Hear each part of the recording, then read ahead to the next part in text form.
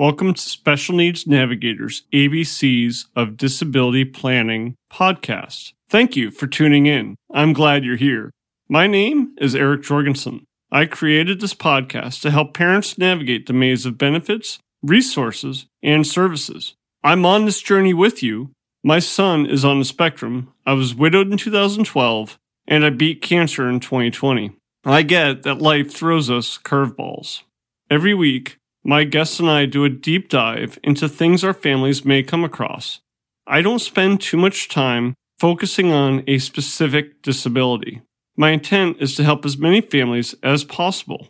You may already be familiar with some of these topics, others not so much. My goal is to increase awareness of and provide context around what's available, when to use it, and, if applicable, how to apply it. Let's dive in.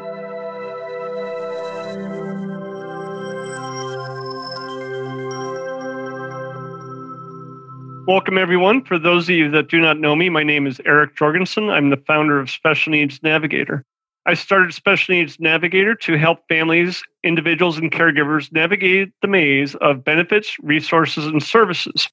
Today, I have with me Elizabeth Larson. She is a financial consultant and a great resource for families with or without disabilities who are looking to understand their financial situation and map out a future for themselves and their children. We're going to focus specifically on value-based special needs planning and what that means. And before we dive into that, I want to give an introduction to who Elizabeth is. She's got a phenomenal background. I think you're going to be just as excited as I am to learn from her after I share everything she's done. She's going to share with us what value-based planning is and what the role of a professional is and why you want to work with a professional and not try to do this on your own. So Elizabeth is, as I mentioned, a financial consultant. She comes from a very large family. She is one of 13 children, including 4 sisters with Down syndrome. So she's lived it. She understands the importance of special needs planning, and she strives to alleviate any fear of the what if and replace that fear with the comfort that comes from coordinating special needs planning with your overarching financial strategy. Now, this is something that resonates with me. When my wife was alive and I was in the military, we never did any planning. There was no overarching strategy. It was just kind of winging it from day to day, and it didn't work out well. She is a member of the Academy of Special Needs Planners. She's been involved in Gigi's Playhouse, a Down syndrome achievement center that provides free resources for any individual with a diagnosis. Now, this is crazy. She propelled down a 26-story building in Detroit to raise money for the organization. That's wow. She also volunteers at the Judson Center, an organization that provides comprehensive services that strengthen children, adults, and families impacted by abuse and neglect, autism, developmental disabilities, and mental health challenges so they're successful in their communities. So that's a little bit of who Elizabeth is and what she's doing in the community. But Elizabeth, I'd love to hear more from you about your professional, what drove you to being a financial consultant, what do you really love, and just anything else you're willing to share with us. Sure. So like you said, I grew up in a really large family. And when I was 10 years old, my parents adopted my little sister, Janie, who she's like all over my website. She has Down syndrome. And she was actually my maid of honor in my wedding. She's one of my favorite people on the planet. I mean, I love all my siblings, but there's something special between me and Janie. So she's why I went into special needs planning. But I joined my dad's practice. He's been a financial advisor for 40 some years. So we have a practice together, but I really wanted to go the route of special needs planning because it has played such a large role in my life. You know, when I was in elementary school, I volunteered in the special education department as part of their buddy group. And then I volunteered I did the Special Olympics, pretty much every extracurricular that my sisters were involved in, I was also involved in. It was an important aspect of my life. And it's just really what I feel most passionate about. So that's what I wanted to tailor my business to. Awesome. I think your passion comes through. I think it's very clear to anybody who talks to you for 2 seconds, the true passion you have for families like mine and like yours when you're growing up. So what is values-based planning? Many of the audience know I used to be a financial planner. I can tell you I don't think I did values-based planning. I certainly cared about people's values, but this is a whole nother level. I really believe that in order to give like actual good sound advice, I really need to understand what motivates my clients. So every time that I have a meeting, whether they become clients or not, my initial meeting with anybody is I ask the question, what's important about money to you? And what I really love about that question is that I'm able to really build on it and get to a really high level so I can make a connection between their values and their financial future. Okay. When we were talking on the phone before this, you were sharing, you don't usually stop at just one question, right? No, yeah. So the exercise, what it kind of does as I build on it. So a lot of times when people answer the question, what's important about money to you? They say freedom or security. And then I ask the question, well, what's important about security to you? And then they have to answer that question. And we keep on going through these different levels. And it kind of goes through, Maslow's hierarchy of needs. We pretty much go through that and end up at that level 3, which is self-actualization, so that they can express that they, want to, a lot of times it ends up with, I want to fulfill my purpose, or I want to be the best human being that I can be, things like that are level 3 tiered. It really helps to clarify the goal setting process, because once we get to that level, we can really clarify what's important to them. And that is what their goals are based on. I hope that makes sense. It does. If you and I were to do this exercise, I think my first answer would be, I want to make sure my son is provided for when I'm gone, right? So then you would ask Ian, well, what's important about that, right? Yep. So what's important about making sure that your son is provided for once you're gone to you? So then it would be, I want to make sure he's got what he needs. And then we would go on and on until it's really, that's why I started Special Needs Navigator, right? Because eventually I can turn this company into something maybe I sell, or it becomes a passive income stream where now I can fund a special needs trust for him. And it answers that very first question that you asked, what's important about money to me, right? And not that other families are going to be as grandiose, or perhaps they have better ideas, but I think that's really cool concept. I would imagine many families probably feel like it's almost therapeutic, right? Definitely. We've had people that cry during we call it the values conversation. So some people cry. We've had some people stand up and cheer because they get excited by the end of it. I did have one person who was like, geez, Betsy, I wasn't expecting a therapy session. But I have never had anybody that didn't really appreciate the process. At first, people kind of are confused by it, I think, because they think that they're coming to talk to a financial advisor about money. What should I invest in? Here's my estate plan. Take a look at it and see if what I need added to it. Things like that. But that's not where I begin. I need to really understand what motivates you and what's important to you so that we can build on that. Because everybody is going to be different. There's no cookie cutter way of doing it. So when somebody first reaches out to you, it sounds like you're not asking them for statements right away. Nope. So that's part of the first meeting, but that's at the very end of it. So the money is a part so that we can really understand where they are today and then make a plan to move forward. Because I think that it's important for them to even understand where they are today. Whether we work together or not, they can walk away saying like, okay, I know that this is the amount of cash I have, this is the amount of debt I have, this is the insurance I have. And then they can move forward from that, even if they're taking that information to a different advisor. But at least they know. I want people to leave my office really feeling like they have a better understanding of where they are and what's important to them, and then be able to work from there. I will tell you, Elizabeth, that whole idea, and this is not meant to be a dig against your traditional financial advisor, because I think every advisor out there cares what's important to the client. But I really like your approach of what is important about that and taking it those next extra steps. Instead of just saying, well, I want to retire when I'm 60 and I want to make sure I have $1 million in a trust. Okay, well, let's move on from there, which is what you might get from your more traditional advisors. Yeah.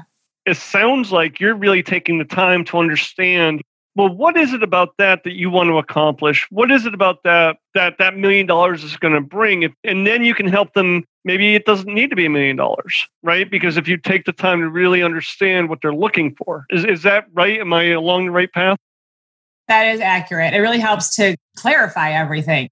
Another reason that I really love that values conversation is I have two, depending on if I'm talking to one person or if I'm talking to a couple.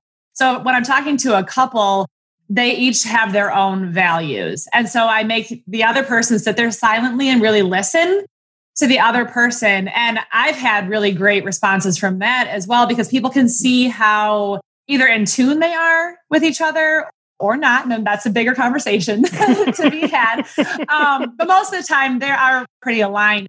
Honestly, I feel like marriages or relationships are strengthened after hearing those conversations, because how often do you sit with your partner and say, what's really important to you? You probably have like an idea of what's important to them, but having that actual conversation and being forced just to sit there quietly and listen, I think it makes a big impact. Absolutely. And I mean, I think about it as a parent of a child with a disability, just having a moment to have this conversation where you have the time and the ability with no distractions. I mean, that's a game changer. So this is the first meeting. What are the other meetings like? Yeah. So, I mean, after we have that meeting, they kind of decide whether they want to hire me or not. And then after that, that's when we get into more of the planning. I am not the master of all. I go to resources. I go to other experts in areas that I'm not an expert in. So what I want to be an expert in is knowing the resources, really. So I can do the financial planning part, but then go to, somebody who, like you, to help me with the resources in all these different states that I might not be aware of. Going to somebody like, I'm trying to think of her name right now, Kenzie, like the transition specialists. Kenzie. And then there's Medicaid specialists, all of that. So that's when we really put everything together and figure out what we really want for either the individual. I work with individuals who have special needs as well that want to grow their wealth while also trying to be able to keep their benefits that they really need. Or I work with parents who are planning for their children. Disabilities happen at all stages. So you can't just say, I only plan for children. I don't. I help to plan for all ages of people and all different, disabilities, not all developmental. Anyway, so I help to just provide those resources and help to navigate, you're the special needs navigator, but I also try to help navigate the system and connect them to the right people so that it's just made a little bit simpler for them. So it doesn't have to be stressful. I feel like a lot of times people are so stressed, they don't even begin, so I want them to just begin, and then I can help them with each step of the way. We can have action plans for every time that we meet. And I like to meet 3 times per year. That way we can really understand that we are on track to meeting their goals. That way, if there are any corrections that need to be made, they're small corrections and not large ones that really really detrimentally affect their plan. That's kind of what happens afterwards. And I want to capture this, Elizabeth, because most advisors don't meet with you 3 times a year. A lot of them will meet with you maybe once a year. If you have a lot of money with them, maybe twice a year. It's not a conversation to see how things are going. And I'm speaking generalizations. I don't want a lot of hate mail, but I'm speaking generalizations. The fact that you have, when people come in and you can tell them, we're going to meet 3 times a year. Mm-hmm. You hire me, you're getting 2 more conversations this year. Mm-hmm. I think that's really powerful. Yeah. Did you come about that from experience? Where did you come up with the 3 times a year? Honestly, a lot of it came from my dad because he's had so much experience. And he was the one that taught me 3 times a year is perfect, because 4 times a year is a lot. Even 3 times a year can be a lot for some people. But at least with 3 times a year, we can have that connection just to make sure that you feel it, that the client feels at ease, that they are on the right track and they're making the right steps and things are actually happening. They're not in just a gridlock and they're just waiting for the next thing to happen or the next shoe to fall, Right. And you're not saying every meeting is going to be an hour to 2 hours long, right? The first few are the longer ones because those are the ones we're really digging down and getting to the nitty gritty of what needs to be done in their plan. And then probably 1 a year is going to be a big one where we do like a full comprehensive review. But the rest of it is just like checking in, kind of a quick progress update. This is where we're at. Do you have any questions? These are the next action items because these are the things that we got done in the last few months, things like that. So it sounds like, and I want to highlight this for those watching, working with a professional to me brings 2 things of value. It asks questions that we may not be willing to ask ourselves because we always try to give ourselves a pass, right? You're asking those really hard questions and then you're holding people accountable, which again, we like to I'm guilty. Part of why I go hiking every week is because I have somebody I'm going to go hiking with. If I didn't, I'd probably be in my basement playing video games. I mean, yeah, I mean, that's a huge part of my role is to be that person that keeps them accountable. I mean, and I would also expect that they kept me accountable if I wasn't holding up my end of the bargain. I'd want them to say like, what's going on here, Elizabeth? But that hasn't happened so far. Yeah, I do. I make sure that they're saying that they are holding up their end of the bargain. They came to me to make sure that this stuff gets done. And I feel like I am not doing my job if I'm not making sure that stuff gets done. Because if, God forbid, anything happens and I didn't hold you accountable to get the stuff done that you needed to get done, like that's on me. Yeah. At that point. And I want to be careful that people understand holding accountable is different than forcing. Yeah. Because I feel like sometimes people may not go to an advisor because there's a sense of shame almost, right? Oh, yeah. There's no shame. People come to me at all different stages of life. You're making the strides just by coming to me for that just initial appointment. Even if you don't end up hiring me, just by coming in and bringing your documents with you and going through that conversation, you're better off than it had you not. You're walking away with a better understanding of where you want to be and where you are right now. And then you can, make steps to figure out how to get there if you don't want to, necessarily do it with a professional. If you want to kind of do it yourself. Or try to do it yourself. Yeah. I'm of the opinion there's a reason we have professionals. I mean, you were saying a lot of what you bring to the table, it's not just your knowledge, which is certainly a lot to consider, but it's also all of those other professionals, the transition specialist, Medicaid, the attorney. Yeah. Sure, somebody could go on Google and maybe they get lucky, but I would rather work with somebody who's been vetted. Yeah, I'm not a gambler. Yeah, I mean, there's definitely like roundabout ways of doing things. I'm not a gambler. That's the only way that I know how to say it. So when you make an introduction, if the family would you be willing to sit with the family when they meet with their attorney or with these other professionals? I do every time. Wow. Yep. Because I also need to be on the up and up and know what's going on. So yeah, I mean, I actually just had a conversation with an attorney just yesterday where I brought up stuff. He was like, oh, that's a really good point. Because I mean, I'm immersed in this. Not all attorneys do this all the time. I think it's really important to find an attorney who works in the special needs area a lot. But if not, they need to have somebody there that is going to bring up some stuff that maybe they hadn't thought of. So I like how you highlighted, because I agree with you. I think the attorney should be immersed in this world. As I mentioned at the beginning of this, you are a member of the Academy of Special Needs Planners. Mm-hmm. Would you mind just explaining what that is real quickly? Yeah, so it's mostly attorneys. It's like a nationwide community of attorneys and financial professionals who make special needs planning their like main focus. It's really been great for questions that I've had. I can, go out to an attorney and just a quick question and they can pop me back an answer really fast. And it's been a really great resource. I mean, just specialneedsanswers.com. That's their website for consumers. And I recommend that a lot of people go to that website for questions that they may have about special needs trusts or supplemental security income or Medicaid, things like that. Got a lot of information on there for if people are curious. So I'll make sure I capture that, specialneedsanswers.com. I'll make sure I have it in the description. Yeah. And as you work with families, you're helping them, what would you say your top one or two goals are? And I know the families are coming to you because they have goals. Mm-hmm. But what do you really want to help them accomplish? I mean, what do you really want to make sure they take away from every meeting? Yeah, I mean, number one thing that I always go to is their estate plan. Do you have one? How updated is it? That's number one. After that, honestly, it depends on what their goals are and what they're trying to achieve. So I like to make sure that they have a sound financial roof. So that includes things like insurance. I'm not like an insurance pusher. I don't have a certain product that I'm trying to push, but it is important to really have that roof of protection on so that if anything happens, your house doesn't implode or just come crumbling down.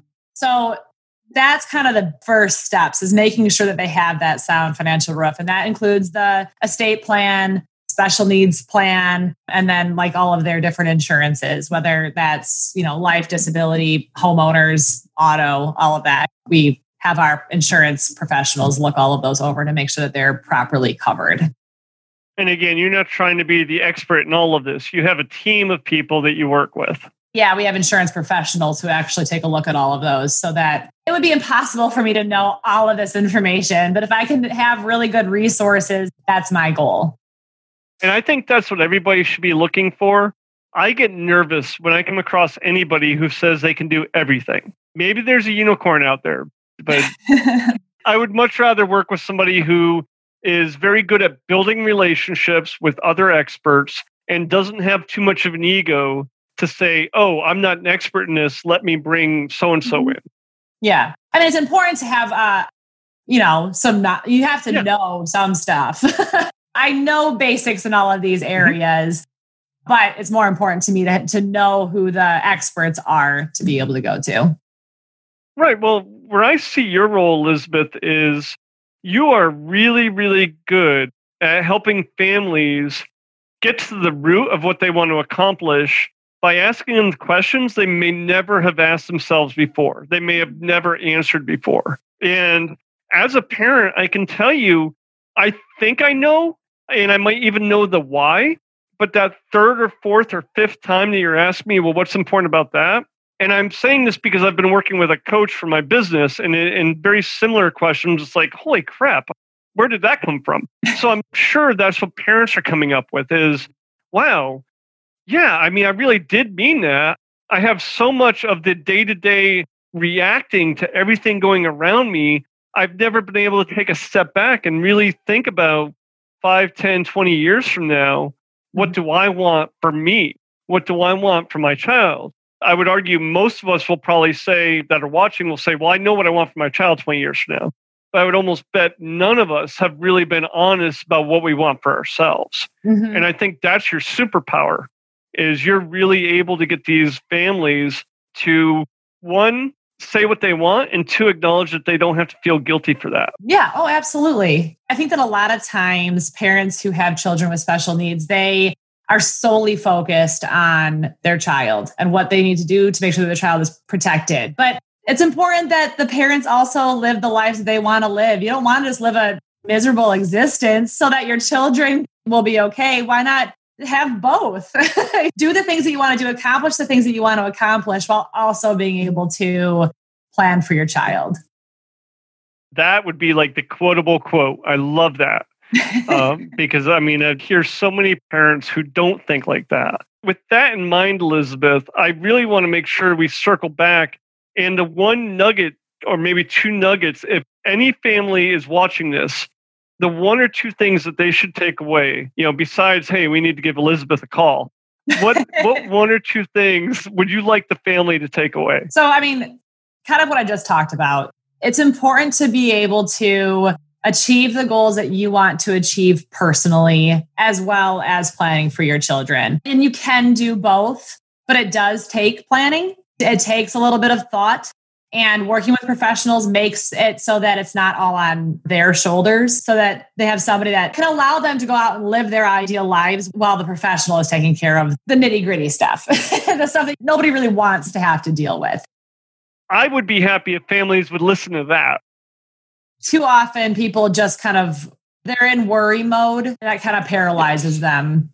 And I don't want that for people. I want them to feel like they're well taken care of and they don't have to stress about what the future holds because there's a plan in place for it. I love it, Elizabeth. And I will tell you, I agree with you. I think, the analysis paralysis is what we used to call it. And I'm guilty of it still to this day, even though this is what I do for a living, is I help families navigate the maze. And there's still times where I know I really have to straighten this out with Medicare. I'll do it tomorrow because it's just, I've made it into this big thing. Yeah. Yes. Yeah. So is this the best way to reach you? I have your website, your email. Do you prefer email? Do you prefer phone? Is there a preference? I don't have a preference. Either way is fine.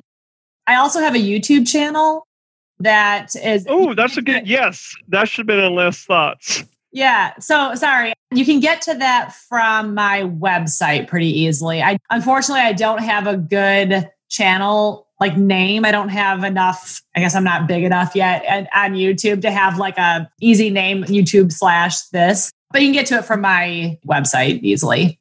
I will include a link in the show description as well. Okay. I got to give you a plug on that. I think you do a great job on those videos. I really do. Thank you. I'm having a lot of fun. It's definitely out of my comfort zone, but once it's done, I'm always like, okay, that worked out pretty well. I can do this. I can do hard things.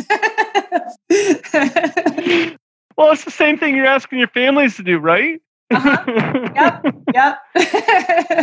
No, this has been an awesome conversation, Elizabeth. I'm sure we'll have you back to talk some more. I love that. Thank you for making the time to talk to us. Absolutely. Thank you so much for having me.